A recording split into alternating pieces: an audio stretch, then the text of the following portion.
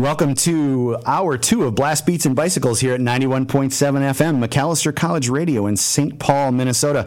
Got a great bicycle segment lined up. Corey Kugensizik is here to talk a lot about cyclocross. Corey, welcome back to the show. Thanks so much for having me. Yeah, it's going to be great to catch up on how things have gone in the off-season and what you're looking forward to for this year. But we always start out with a little news from around the world of cycling. Road World Championships. It's been a good week for the U.S. Have you been watching the Road Worlds? You know, a little bit, as in I've been watching on Twitter, but not live. It's a little early in the morning. Yeah, they don't wait for us to wake up, really, do they? They really don't. And I'll wake up for cross, but not for road. Not for road. Sorry to say. It's been especially exciting for track people to watch what's been going on because Chloe Dygert obviously is she's on the U.S. Team Pursuit team and has many world championships with that group, but she won the road time trial championship. And I haven't seen. Did you see who won today? The road race? Van Vleuten? That's not so. The Dutch, I believe, in a breakaway by a crazy amount. Yeah, yep. Not surprising. That's kind of her modus operandi. Right. Yeah. So, but then we also had Megan Jastrab, who's very strong on the track in the juniors, lighting it up. So she's got 2 track world championships this year, the Omnium and the Madison, and then she just grabbed the road the junior world championship 2 days ago, I guess. And 17-year-old who's gonna light the place up. Right. In the senior field. Yeah. Sure. It's going to be fun to watch that. But it's especially exciting for track people to see that both of them have a track pedigree and both have said they want to continue to race the track and aren't going to abandon their roots for that, especially with the Olympics coming up, right? I mean, everybody wants to really do well in Tokyo on the track. So... yeah, so it was exciting to see a lot of that stuff. Obviously, some sadder news in the track world. The NSC Velodrome had its final race of its victory lap season in the end of August. We actually had an amazing night. We had a huge number of racers. A bunch of people came back who hadn't raced for a really long time, which was fun.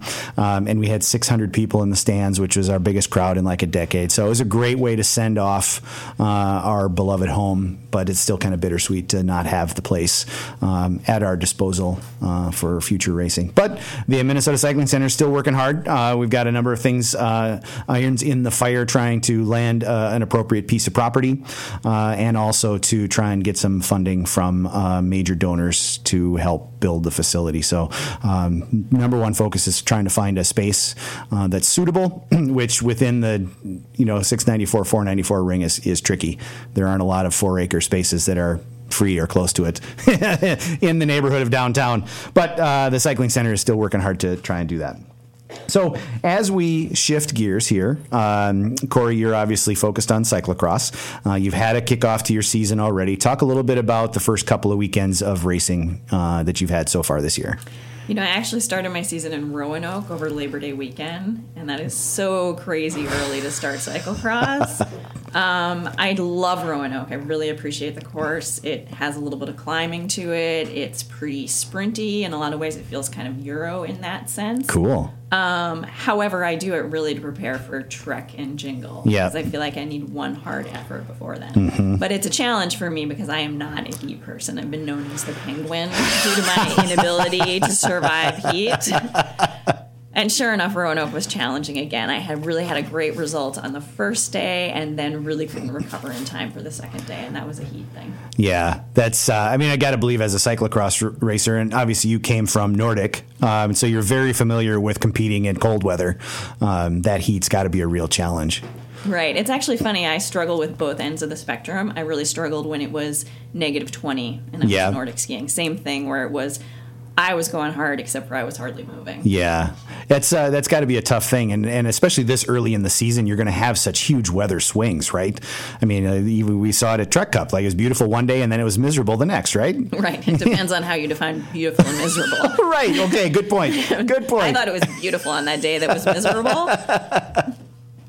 Yeah, that's a different thing. Cyclocross people have a different perspective on what's a beautiful day, right? Absolutely. And so what were some of your goals going into those? I mean, you talked a little bit about Roanoke, just getting some of those hard efforts in. What about Jingle and Trek Cup? What kind of things were you looking to gain from those? Because I have so few starts in the U.S., a part of me really wanted some solid results there. Yeah. But at the same time, I have to think big picture. Mm-hmm. I need to be thinking of the fact that I'm literally racing until February 23rd. It's a long season. It's a crazy long season. So, I mean, if I was looking to make the World Championship team, I would need to have put in a peak for these early races. Yeah. But that's not reality for me. So, while I tried to come in a little bit rested, it's really, really early in the season. Yeah. For me, so. You obviously had a number of the competitors that you race against regularly in Europe here for that. What's it like to kind of be sort of the local? You know, the whole experience is a bit surreal. One thing I will say is that it was disappointing. There were relatively few Euros that came over. Interesting. I actually took a look at the World Championship results from last year. Of the top 10 of the World Championships, only 6 came over Really? to compete in the U.S. That is a little disappointing. It's disappointing, and it's the reality of the Euros looking at it and saying it's a long season, it's a lot of travel. And Yeah. so they took the risk of not coming over. And sacrificing the points.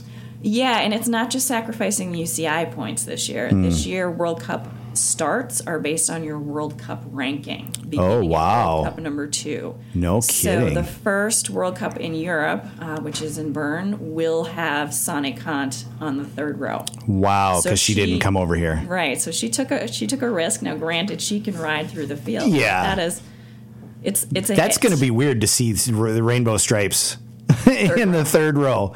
That's going to be weird. Yep. Wow. Absolutely. That's incredible. Meanwhile, I would suspect there'll probably be Americans who would earn a front 2 row position who won't be over there. Interesting. It's an interesting Wow. match. You know, I sort of have this philosophical issue with the early start of cross. You know, by the end of by July, I mean, you know, I put on the Southside Sprint race in July, which is the state championship criterium, and people are already like, I'm over road. Let's bring on cyclocross. It bugs me because it feels like A, it makes the season 800 years long, and B, the weather is not right. Right. You know, I mean, cross is supposed to be a winter sport. I don't know. Am I just being an old crabby person, or? Well, I mean, that's certainly a problem we face in Minnesota. I sort of giggle like every year when everybody's out there doing their crits in April and it's snowing. I mean, we all need to be one season ahead of ourselves. Right. And then, end of road season, people are gone. They're on to cross. Yeah. By the time we get to state cross, people are burned out on that. Yeah. It's meanwhile, there's still 3 months of the European season after we're done with state cross. Yeah. It's always been a very strange thing to me to see that schedule the way we're so like 3 months ahead of the whole rest of the world and the way we operate bike racing here. So what does that mean for you? I mean, obviously not loving the heat, that's got to put sort of a change in the way you prepare for those early season races, right? Yeah, I made a big effort to prepare for the heat. I have been doing heat training. I did that as well last year. Basically, that means I come home from my ride a little heated and take a nice hot bath. Wow. You know, and I felt like last year that was a game changer for me and really got me through Roanoke. But Roanoke was a single weekend. Yep. This year we were dealing with Trek being hot, Chinle being hot. And the other thing is we kind of missed summer in Minnesota this year.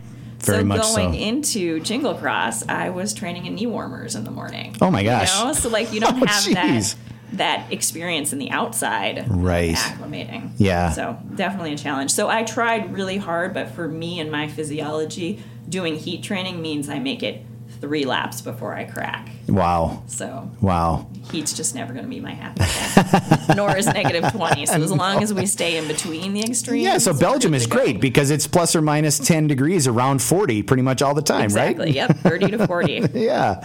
In case you're just joining us, you're listening to Blast Beats and Bicycles here at 91.7 FM, McAllister College Radio in St. Paul, Minnesota. Corey Coogan-Seisig is here with me, and we're talking about cyclocross and gearing up for the upcoming season.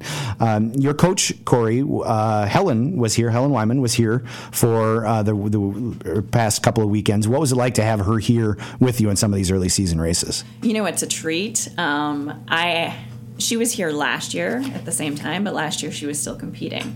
Still, it was one of the highlights of the season last year to train with her between races. Yeah. However, this year it's really different now that she's not competing. You know, she doesn't have that split focus. Right. She's really committed to coaching and also being a mentor for her Xperza Pro CX team. So she's all in it, and it was great to train with her and also to have her have the opportunity to observe me doing skills both in training and in the races. Yeah. You know, and she's got such a great eye. So she comes back from races and it's not just oh, you were X position, she can really see what's going on out there and break it down. That's great. And so was there an added level of suffering because she was totally focused on coaching this time?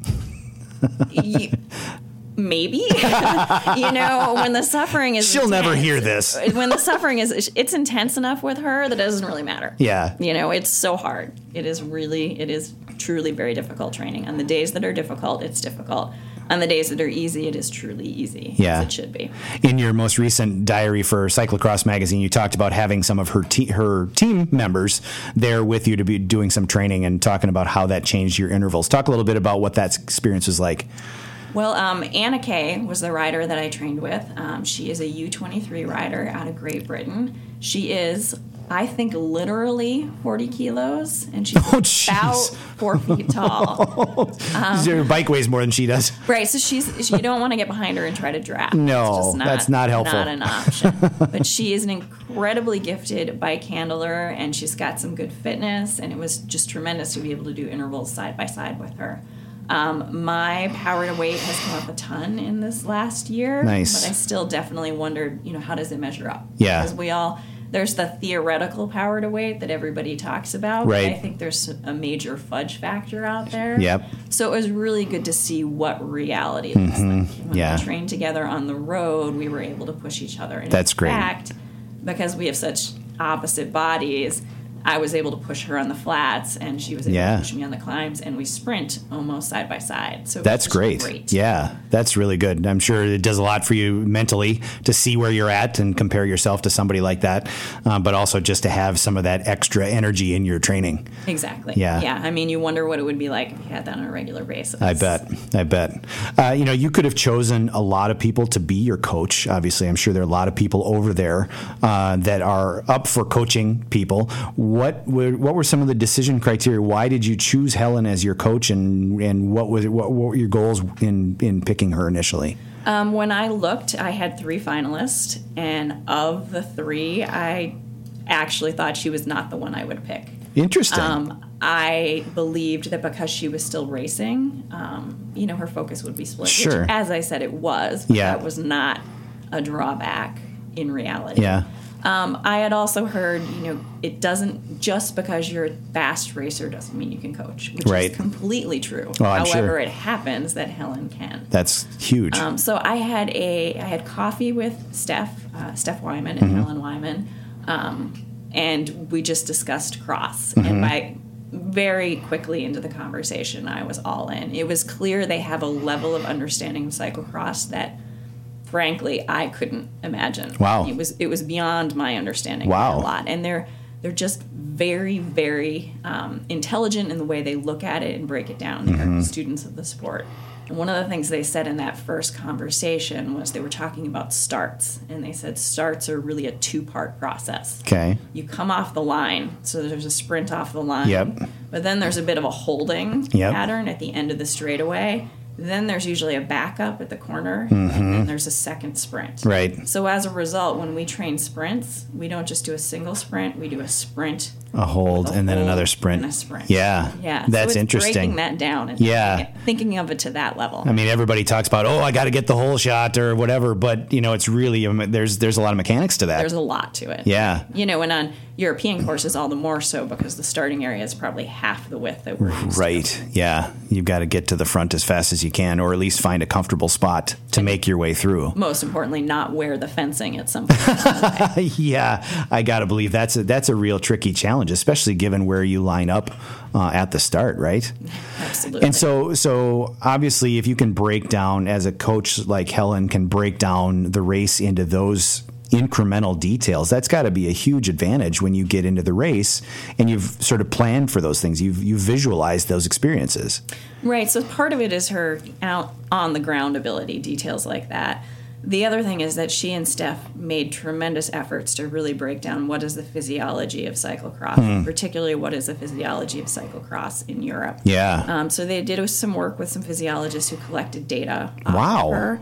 And she actually has some of the only information that's out there on power in Interesting. cyclocross.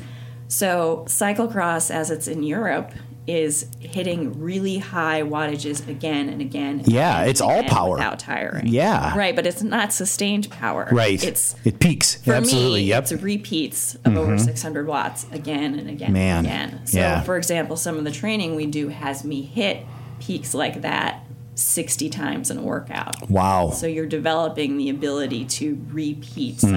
cyclocross type efforts. That's interesting. And it's interesting when you mentioned, Europe versus elsewhere, and U.S. really is probably the best comparison. It really is a different sport here in the U.S., don't you think? It is a different sport. Even when the conditions are similar, the courses are very different. You can really roll the corners in Yeah. the U.S., so there isn't that almost to a stop reacceleration at really high wattage.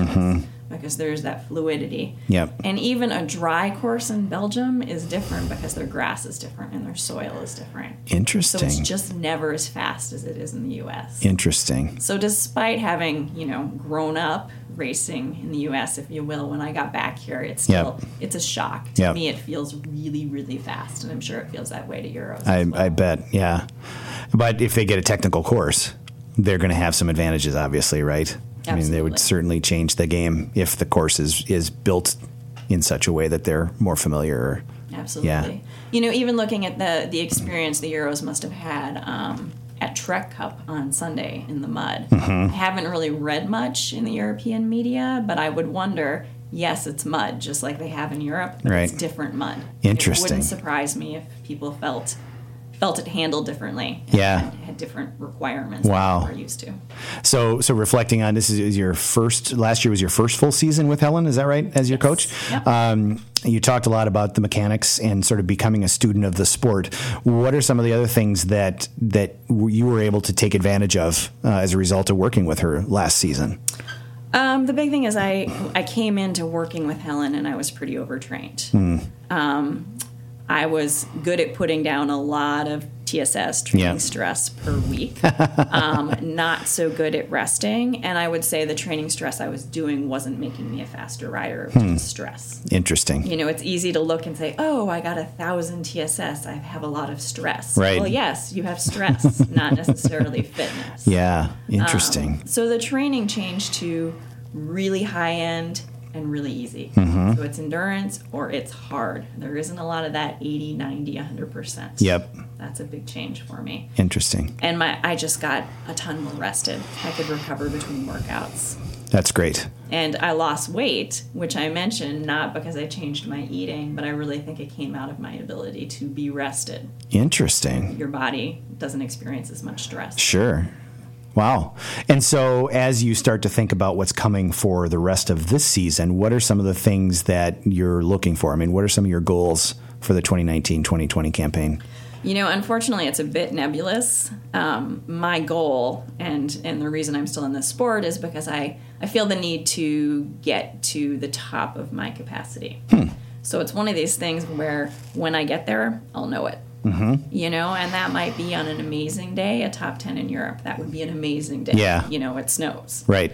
So it's I know I have that capacity now. I've seen it on the road with Anna. Yep. But how do I make it happen in a race? And so it sounds like you maybe are going to be looking at individual race weekends and starting to pick and choose a little bit and say, well, this race, maybe, you know what, I just want to get good at something specific, or maybe I want to actually try and hit the top 10. Is that kind of how you're approaching it? There is a focus, yeah. I mean, we're actively putting a peak in, and I'm choosing when to peak based on what the races are like. Yeah.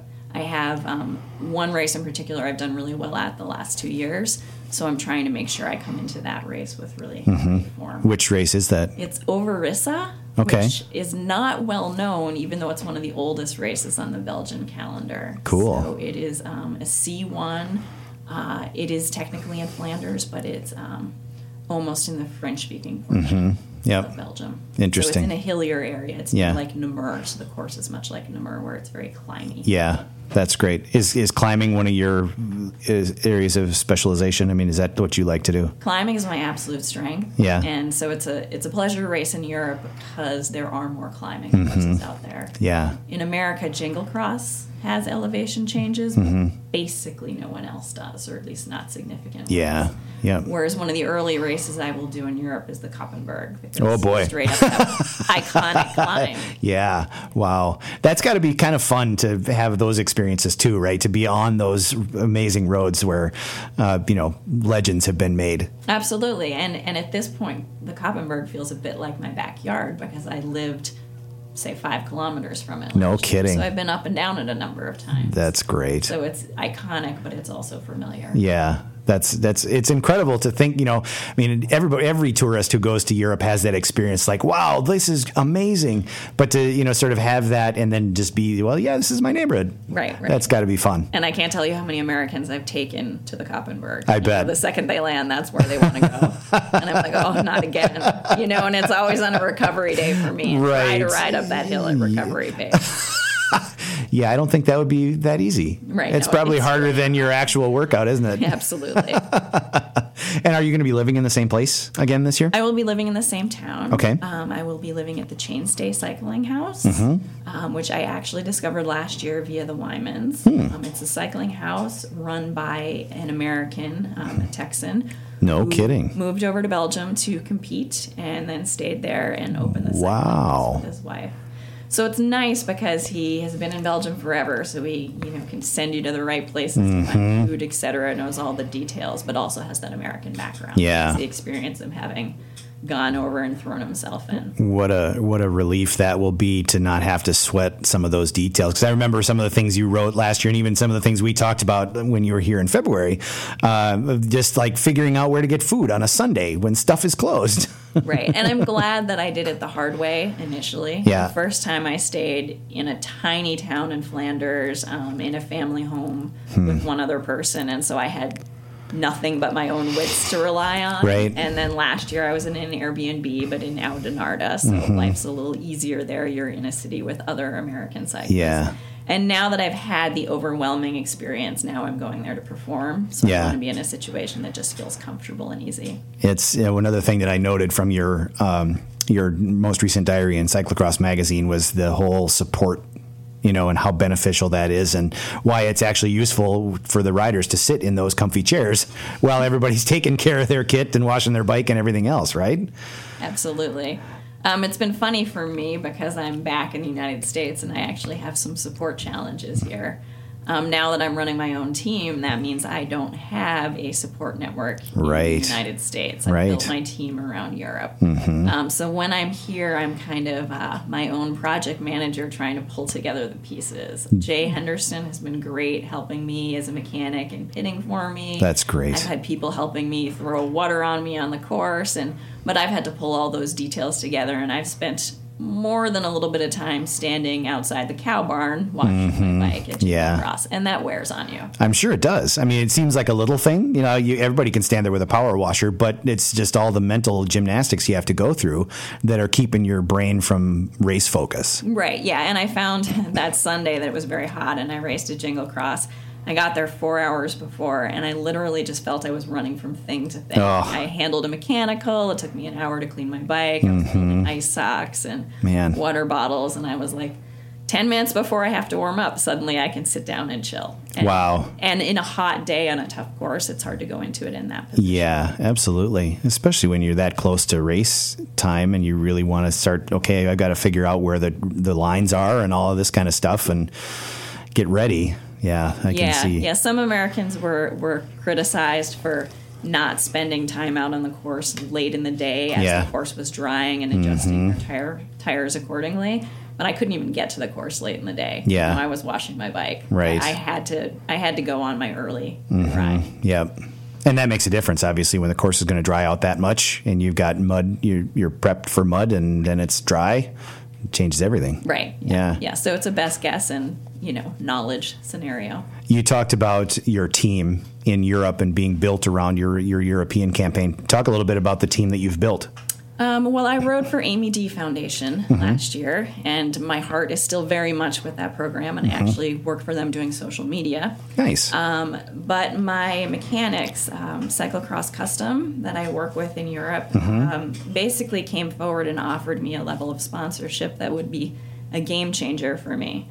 So it made sense then to start my own program. Neat. It was a challenge I've wanted to take on for a while, to really be able to select the sponsors I want to work with and be on the equipment I want to be on, and have that challenge of project managing my own team. But having this opportunity come up was really the thing that moved me forward. That's great. And you are the core of the team, I assume. Do you have other riders who are going to be riding under your banner? I am the team. You are the team. You know, my dream, maybe next year if I'm still competing, would be to add one other development rider. Yep. But I mean, that's a really before that's reasonable. That's a pretty common thing in Belgium, right? I mean, to have like a rider be the team. I mean, some of these teams are larger, obviously, but it's actually an American model. It has become an American model because, unfortunately, I would say 10 years ago when I was first starting cyclocross, there were many professional teams out there.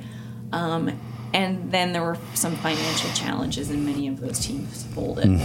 As a result, many riders came back as individual privateers, and some of those privateer teams have actually now grown into professional squads taking on other riders. That's great. Right. Yeah. So I think things are becoming strong again. Good. But through the process of privateers creating teams. You talked a little bit about the support network that's required. What are the support aspects of your team? I mean, so what are the logistics of your team? Well, life in Belgium is easy as life can be in Belgium. What you don't see is the air quotes that Corey just used. Yeah, so the mechanics I've been working with will continue to serve me at the races in the same way they have historically, which is basically I do my pre-ride, I hand off a bike, they hand me back a clean bike. Nice. I do my second pre-ride, we repeat this process. And then at the end of the day, obviously they pit for me as well.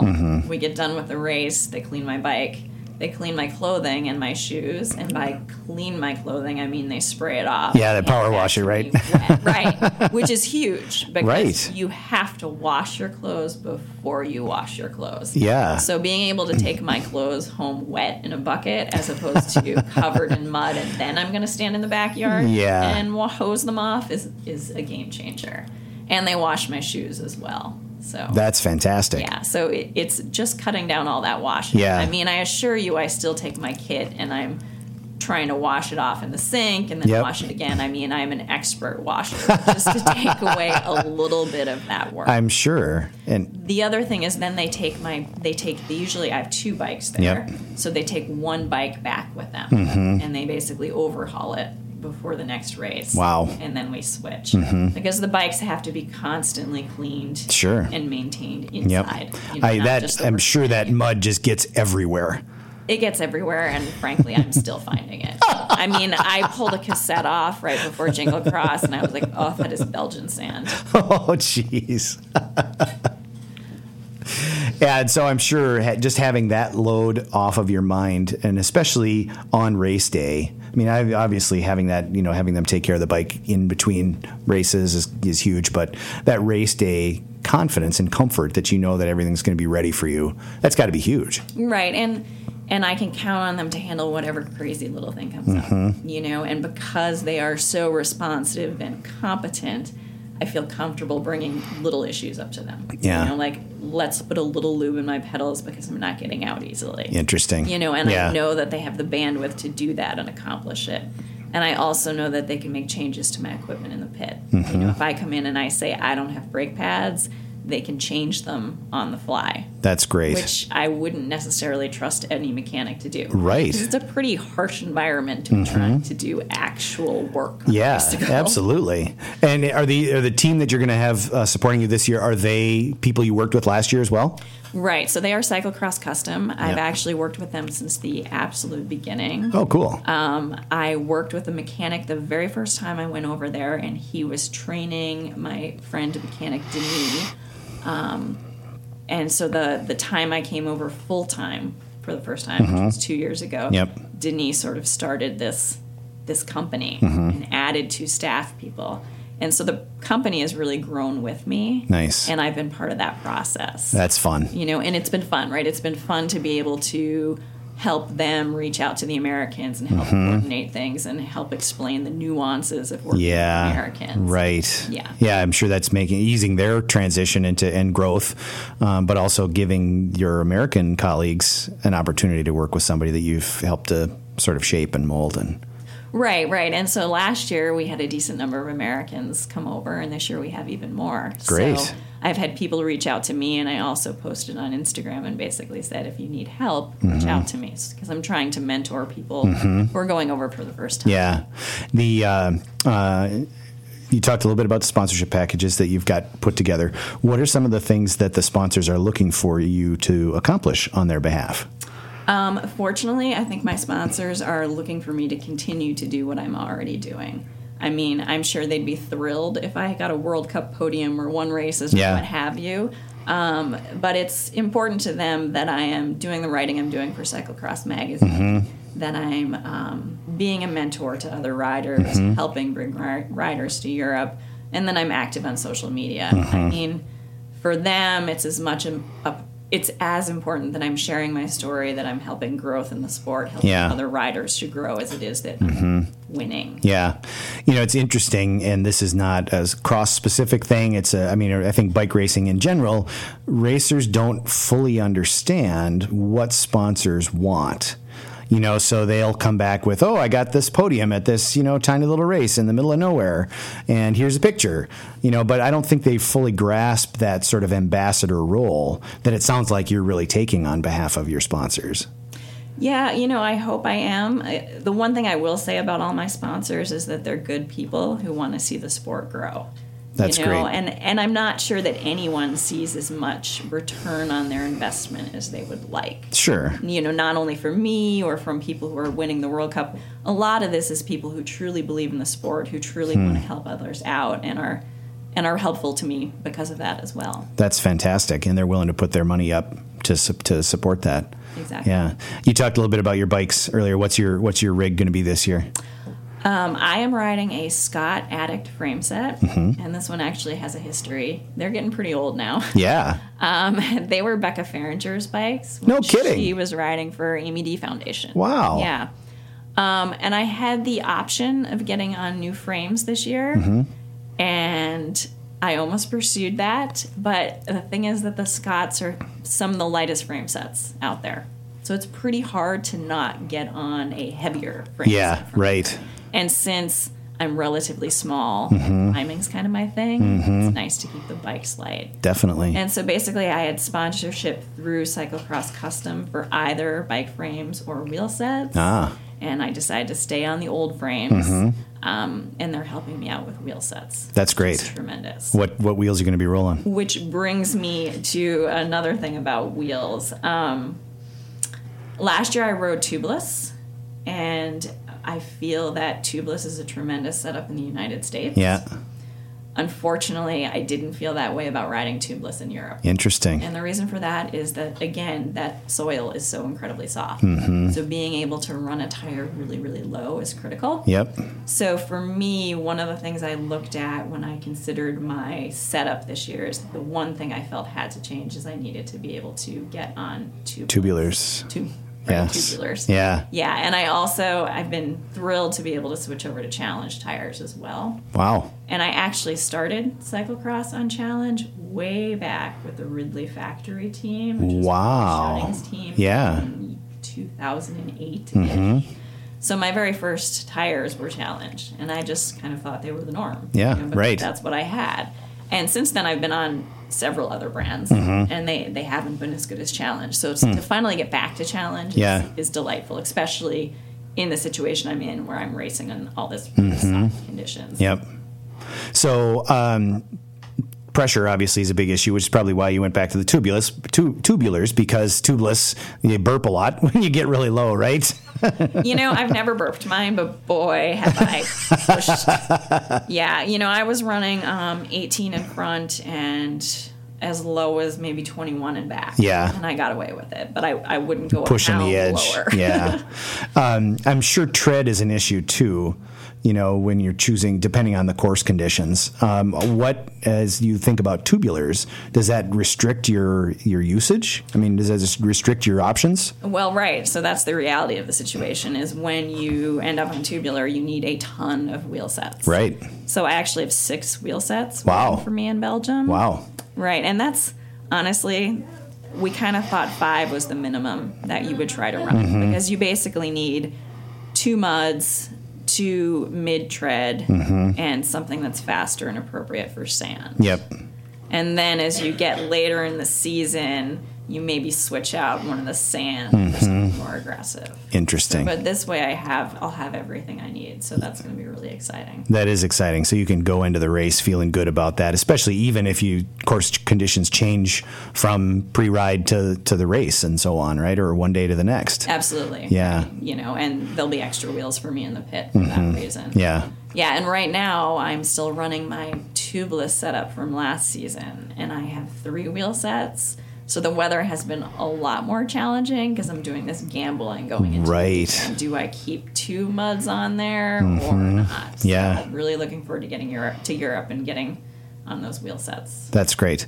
What other components do you have that are critical to your success over there? Are you riding? Are those a single speed or a single chainring? I should say. Well, good question. I'm riding Shimano. Okay. I'm riding 2x. Okay. Which is weird in the United States. Not as weird. Super in retro, Europe. Corey. I know, and I love it. I actually started cyclocross on 2x. We Yep. all did, and then I went to a single ring because it was the thing to do. Everyone's doing it. It's not like I had a lot of thought in the process. I admit it just seemed like the thing to do.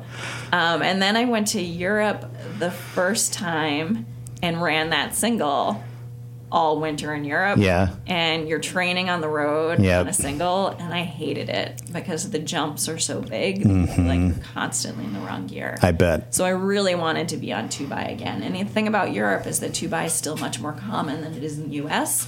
So suddenly I felt okay about it. Yeah. I wasn't doing a retro thing. I was doing something that'd say half the field. Right. Yeah.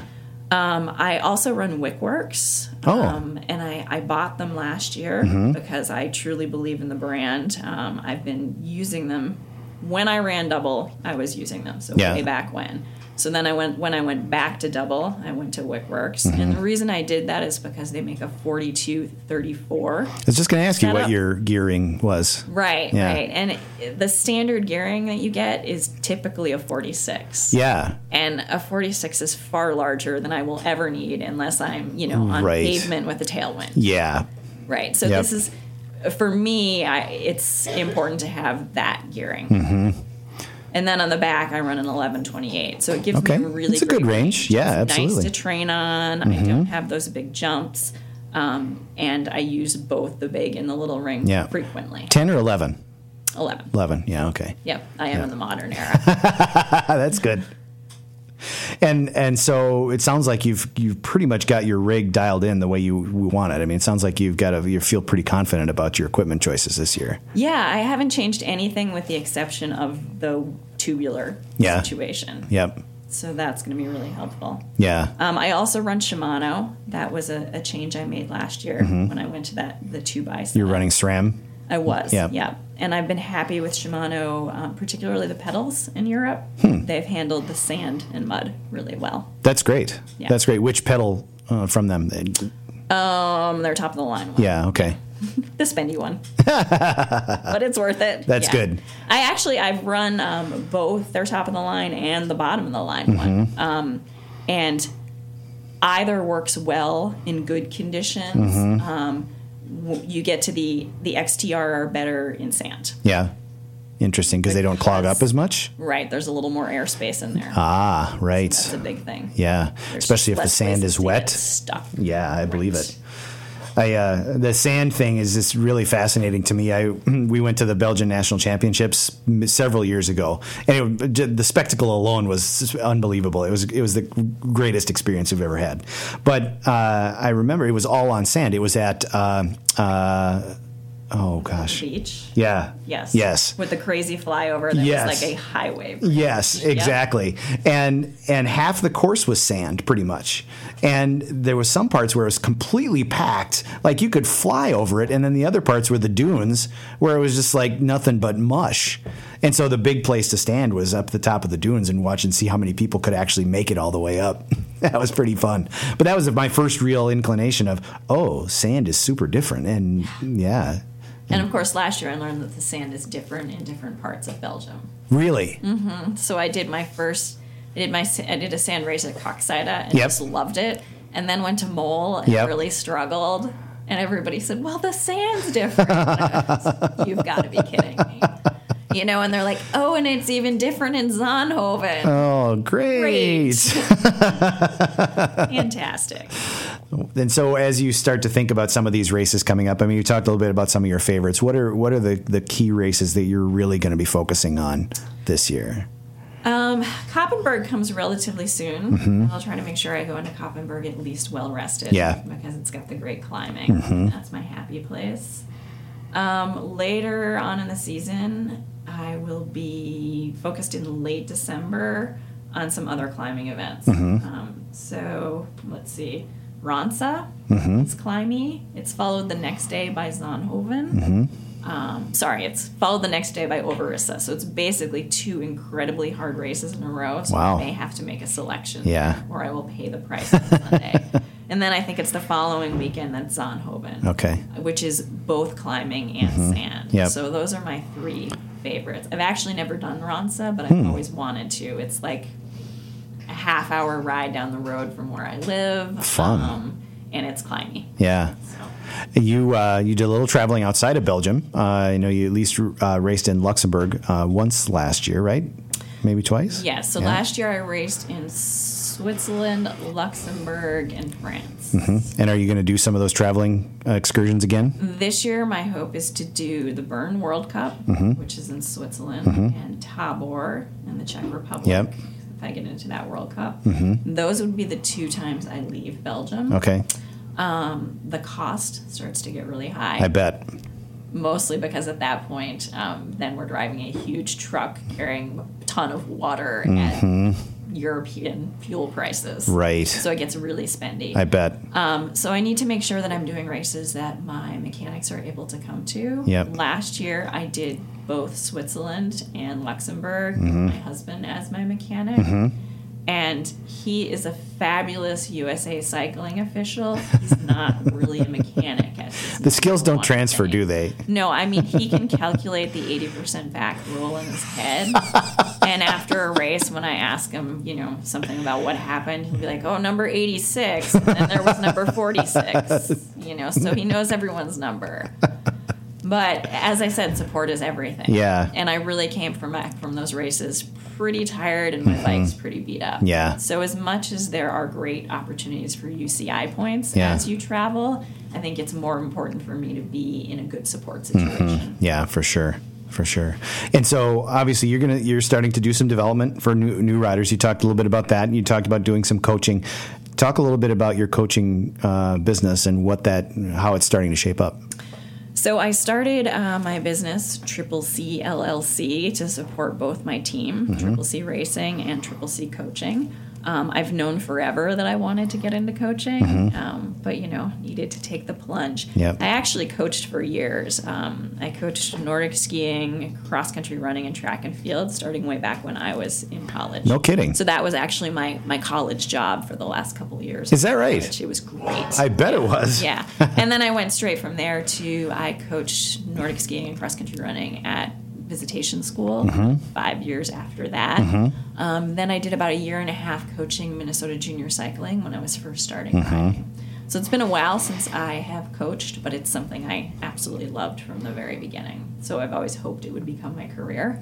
So at this point, I'm doing a tiny bit of coaching on the side, trying to grow the business, hoping that I will retire from cycling at the same time that the business is able to take off enough that I can maybe afford to eat. Yeah. As a result of work that I'm doing. That's a good goal. It is a good goal to have. Keeping the lights on is helpful. Yeah.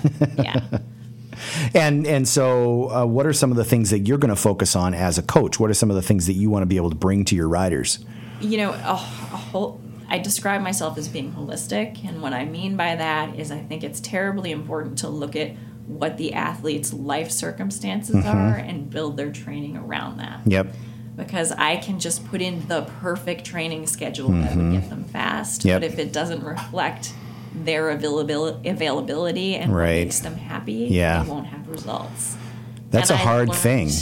Yeah, I learned that through my own experience of doing badly and having that life balance. I also learned that in one of my very first clients, has an incredibly demanding job, total type A personality, can take on and do everything. But I quickly discovered that less training was more for her. So I needed to look at when she had openings in her week and do the best possible workouts for those. You know, and sometimes they were maybe compromises, not what would be the very best workout, but something she could get done on a trainer in the morning before she went to work. Yep.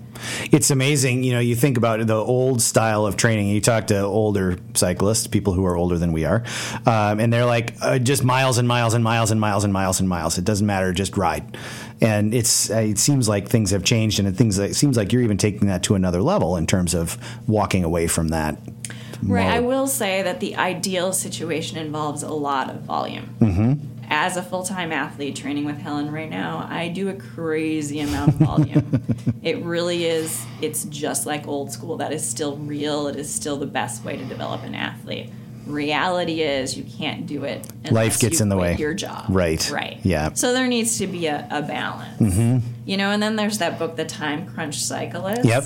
That can be done as well, as long as it's not pursued 12 months a year. Right. There needs to be breaks. You can't just do intensity. Yeah. So trying to mix intensity and volume and still do this within the constraints of a person's life. Yeah, so right. It's a bit of a balancing act. But part of it is what makes them happy, too. Absolutely. You know, when I have a rider who comes back from a 2-hour gravel ride and writes in Training Peaks that she just had so mad. much fun, that means a ton to me. Yeah, and absolutely. Frankly, you know, when I'm weighing, do we get another interval day in, or do we send this person running who absolutely loves running? We probably send them running. Yeah. Because at the end of the day, you got 10 watts or you're happy. Right. Happy tends to go faster than a few more watts. Yeah. It's interesting to think about that. And so as you start to work with some of these clients, I've got to believe there's a lot of, you know, sort of getting into their psyche and figuring out who they are and what they like and really trying to get to who they are at their core. Right. And I'm trying not to onboard too many people at one time because the first month is more intensive. Basically, I start by sitting down with them and talking, and then we only schedule training 1 week at a time so that I can then get to know them before I put a big chunk of training out. Yeah. And then as they get further along in the process, it's easier for me to schedule 2 to 4 weeks at a time. Yep. If you're just joining us, you're listening to Blast Beats and Bicycles here at 91.7 FM, McAllister College Radio in St. Paul, Minnesota. We're here with Corey Coogan-Cizik, who has just launched the Triple C coaching business alongside her racing responsibilities and her departure upcoming for Europe.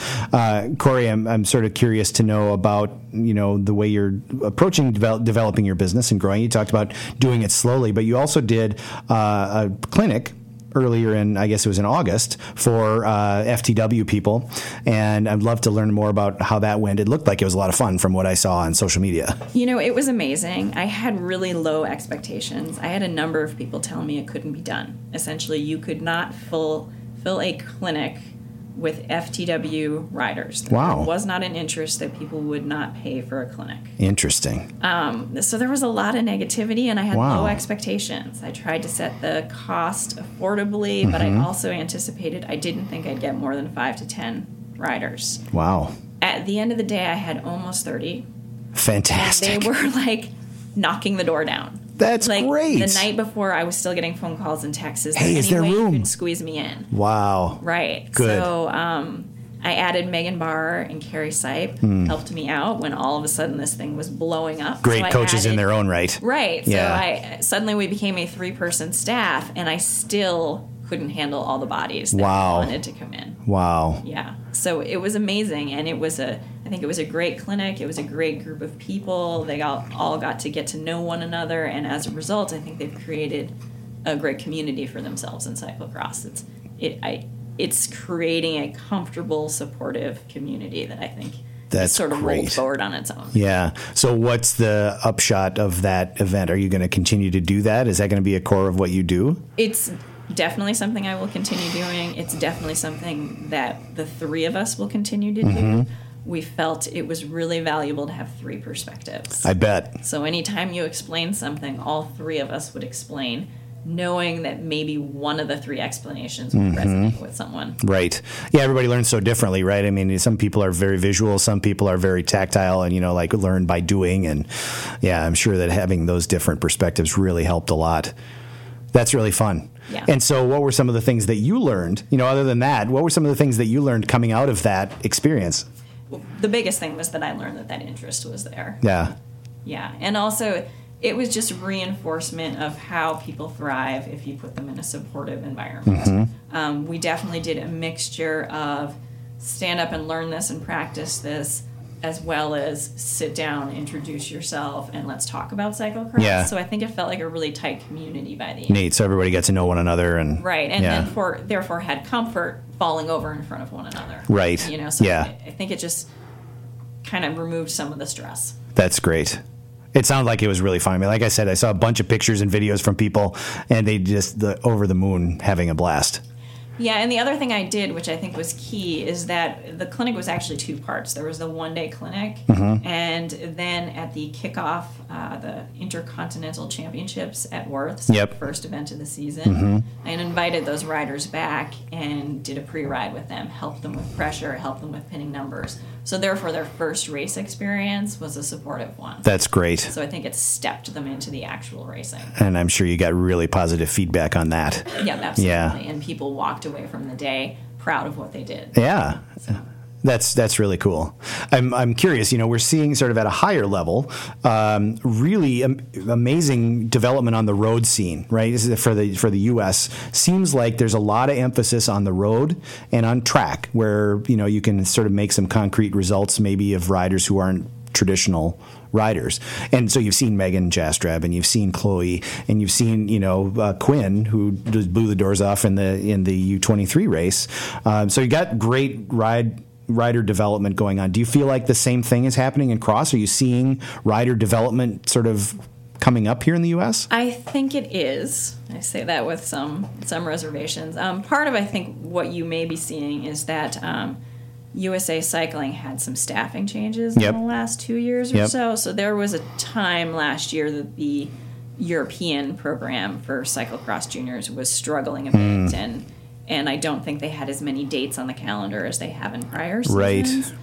So that was part of it. However, they received a large grant from the Rafa Foundation that went to the USA Cycling Mud Fund, and that has given them some money to put towards development in Europe and development into the U.S. That's great. So that helped fund the junior camps that they had at the World Cup, as well as, I believe, some of the summer development. That's great. So that's going to be a positive change. Yeah, and certainly we're not without success stories. I mean, Nick Carter is a fantastic success story from the U.S., right? And so there are young riders coming out of the country. Right, and that's where they're coming from, is these regional programs. And I think that's where it needs to start from, is the regional programs. Yep.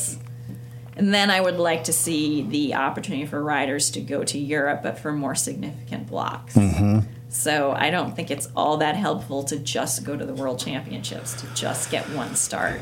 I think the ideal is to go over there for 10 days or 2 weeks and get 5 or 10 starts. Well, especially given how different the sport is over there, right? I mean, you can train and ride all of the U.S. Cross courses you want, but as you've said several times, it's a way different thing. So you really do have to have those multiple day experiences to really get into that and know what different kinds of mud feel like. Yeah. I mean, one day the World Championships, that's a great experience. It's wonderfully overwhelming. Yeah. But I don't think we can say that's development. That's right. Racing at the highest level, which is different from development. Well, and that's, those kids over there race that way all the time. Right? And so they're very familiar. When they get to that World Championship start line, they know all those people. They've been on that course probably 2 or 3 times, and they know what to expect. And, when you've got a kid who's, their eyes are rolling back in their head because they've never done it before, and their pre-ride is their only time to experience the course, that's a big deal, right? Yeah, absolutely. Puts them on the back foot almost right away. Yeah. And the other thing is there are great local races in Belgium. Little low-key B races. Yeah. And those are great experiences to get juniors into those.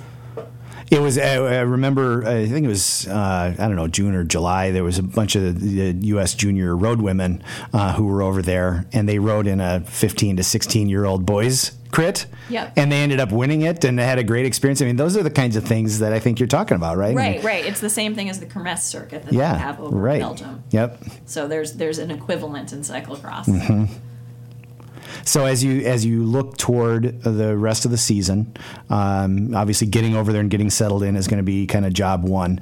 What are some of the things that are going to make you feel successful at the end of the season? Again, a little nebulous there. I'm going to know it when I have those results. Yep. The other thing that's a huge focus of mine is getting the most that I can out of Helen and Steph Wyman. Mm-hmm. I'm actually going to be staying with them in England for Nice. 2 weeks. So that's going to give me a great opportunity to pick their brain. Yeah. And hopefully training with a number of their riders while I'm in Belgium. Yeah. So, results are important. I want to achieve those, but I know for sure that I have this opportunity to get a lot of knowledge out of them. Yeah. It's we could go on several hours of talking about how Helen and other British riders have become successful in Europe, because that seems like another sort of almost invasion, right? I mean, the Americans going over there, but the Brits sort of came out of nowhere a couple of years ago and really started doing well. What do you have a sense of how that developed there? I think a lot of it has to do with the fact that the mud in Great Britain is significant. Yeah. So they learn how to ride mud. It's also so easy for them to make a little jaunt over Belgium. Right, yeah. You see a ton of British kids over there over Kirst period. Sure. Or even in the weeks leading up, because you can just do a weekend in Belgium. Yep. Well, I'll just head to Belgium for the weekend. Yeah. So development is easy for them. Yeah, for sure. So are you going to be doing any fun things while you're over there? I mean, you're going to make some time to do some things. Michael coming over? Michael is coming over in November. Okay. So he'll be there during Masters Worlds, which is going to be fun. Yeah. So he'll be there, and then ironically, I actually am going to Florida for January. Really? Which sounds crazy, but I'm only allowed 90 days in Belgium. Ah, Visa situation. right. So I'm going to be bopping back and forth. I'm going to Belgium, then I'm going to England to right. get off the visa time, and then I'm going back to Belgium, and then I'm going to my mom's house in Florida while there's some downtime in Belgium, and then returning through the and when it's nice in Florida. Right, because it was suggested to me that I could come back to Minnesota and train, and, well, that didn't really seem ideal. Right, it could be 20 below. Right. And you're not a fan of that either. Yeah, I'm fine with that, but it's not cyclocross. Right. Yeah. So will you be just downtiming it totally while you're in Florida? Or, Not at all. It will be a huge training block. Yeah. It'll be while the World Championships are going on, and also while there's just kind of some slow time and cool time in Belgium. Yep. So it's going to allow me to do a 4-week training block, and hopefully that'll allow me to come into February races really hot when people are tired. Yeah, right. Because they will have been working hard getting the World Championships out of the way. Right, and resting and getting sick. And absolutely. Well, Corey, this has been fantastic. It's really been fun having you back on the show. I think you're my first repeat guest, actually. This, at least on the bike side. I've had a couple of bands come in and play a couple times, but I think you're my first repeat bike guest. Great. Grateful for your willingness to come over, and hope you'll share some stories with us along the way from over there. And if you do get back during the winter, if you do come back at any point, let me know, because it would be fun to have you come on, and we can talk a little bit about where things are. And I think we're talking remote for that. Okay, Skype. We can do that. I've actually done that. I've talked to riders from Europe over Skype, and we can absolutely do that with you too. That'd be really fun. All right, well, we're going to take things out as we always do with Bicycle Race by Queen. Corey, thank you. Thanks. Bicycle, bicycle, bicycle. I want to ride my bicycle, bicycle, bicycle. I want to ride my bicycle. I want to ride my bike. I want to ride my bicycle. I want to ride it where I like. You say black, I say white. You say bar, I say bite. You say shark, I say him. And Jaws was never my scene, and I don't like Star Wars. You say Rose, I say Royce. You say God, give me a choice. You say Lord, I say Christ. I don't believe in Peter Pan, Frankenstein, or Superman. All I wanna do is bicycle, bicycle, bicycle. I want to ride my bicycle, bicycle, bicycle. I want to ride my bicycle. I want to ride my bike. I want to ride my bicycle. I want to ride my